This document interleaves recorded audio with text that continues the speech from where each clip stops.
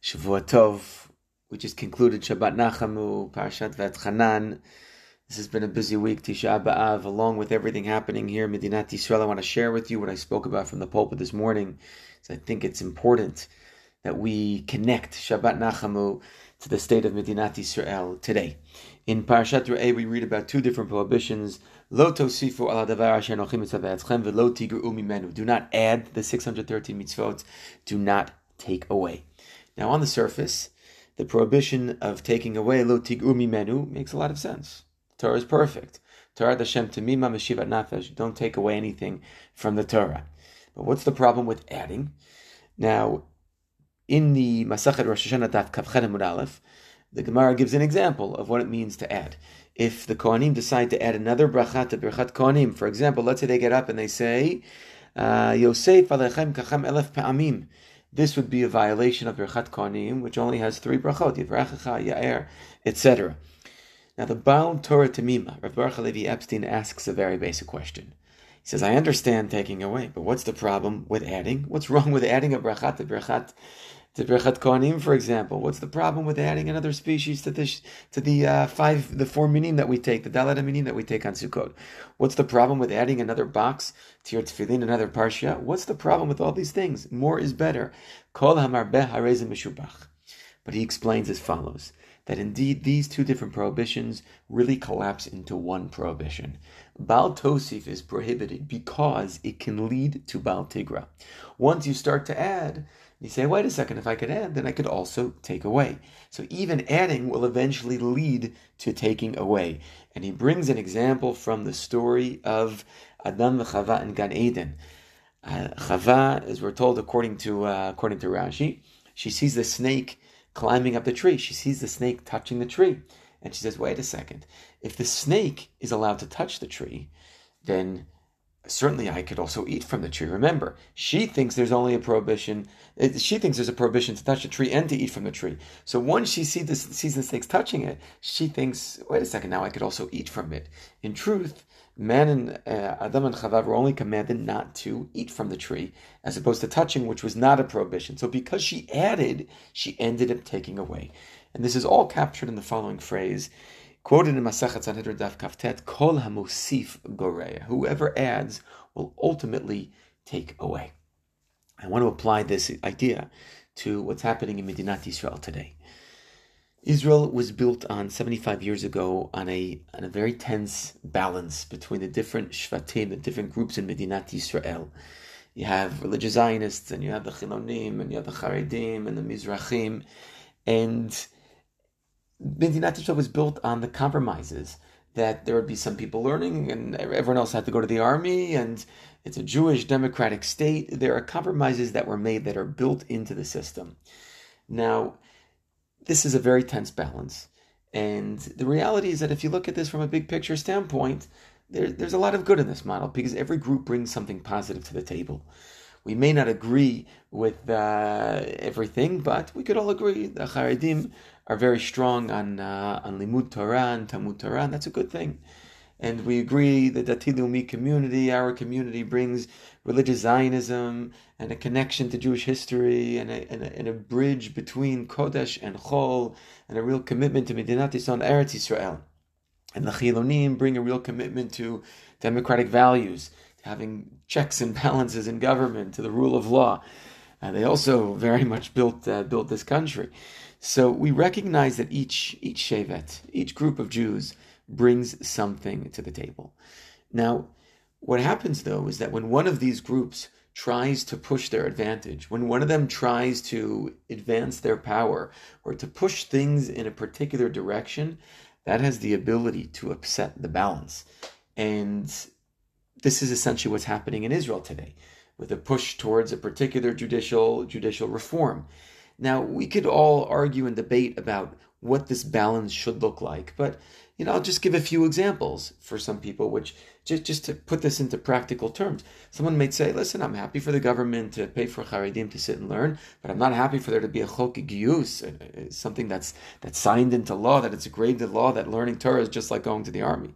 Or a person might say, I'm very supportive of democracy, and I value democracy and liberal values, but maybe more progressive or woke type of values, those are too much, and I feel that that's pushing things in too much of a particular direction.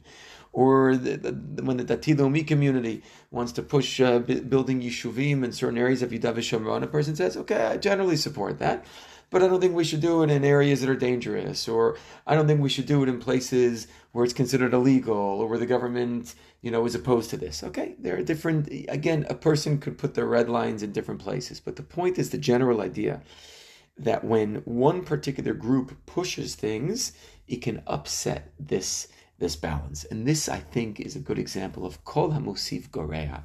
When you push things in a particular direction, it can upset that balance, and it actually, instead of increasing good, it ends up creating a situation of chaos and disunity and division and acrimony. And so it's very important that every single side here recognizes the role that they play, the space they take up, and what the others' needs are, etc. So this is with regards to kol hamosif gorea. But we also know that sometimes when you add to something, it's good. Kol hamarbeh harei mishubach is also an important principle in Judaism. And I think that Shabbat Nachamu gives us a deeper understanding of where this applies. Kol hamarbeh harei mishubach. Shabbat Nachamu is about consolation. Nachamu ami, Yeshayahu Hanavi tells the Jewish people, comfort my people, dabru alev Yerushalayim, speak to the hearts of Yerushalayim. And I truly do believe that when it comes to this, there kol hamosif harei mishubach. When it comes to consolation, when it comes to speaking to people's hearts, when it comes to trying to understand the other, trying to understand different points of view within Am Yisrael, I believe that this is something that we should add and continue to add to, because kol hamosif harei mishubach, more is better. More empathy is always a good thing. More love, more understanding. I do believe, just looking at things over the past 20, 30 years, there is a lot of pain that different parts of Am Yisrael are holding. There's even some trauma. On the right, they feel that they were betrayed by the Oslo Accords and by Retzach Rabin, which they were accused of committing, and of the Hitnatkut, leaving Gaza. And again, I'm not justifying whether this is right or wrong, but these are feelings that people are holding on the right. And on the left, they're feeling other feelings. We have to live under an oppressive rabbinate, which is very Haredi. We are the ones who pay taxes. We're the ones who go to the army. This is an unfair pact that we have been forced to agree to. We send our kids also to fight in Jenin and Shechem, even though we don't even think we should be holding on to those places. Okay, so again, I'm not taking sides here. I'm just presenting what I think are deeply held positions, but really it's about emotions. There are very hurt and abused emotions on all sides. Everyone feels like they're a victim. Everyone feels like they're the nirdafim, that they've been abused, that they've been mistreated, that they've been pushed to the side and disrespected. And what's so important at this point in time, what is really needed to heal Am Yisrael, is to take a step back and look at the emotions and understand the hurt, the pain, and to look out to others with empathy, with a sense of concern, to understand what the other side is feeling, even if you may fervently disagree with that position. I'll just give you an example of how this played out.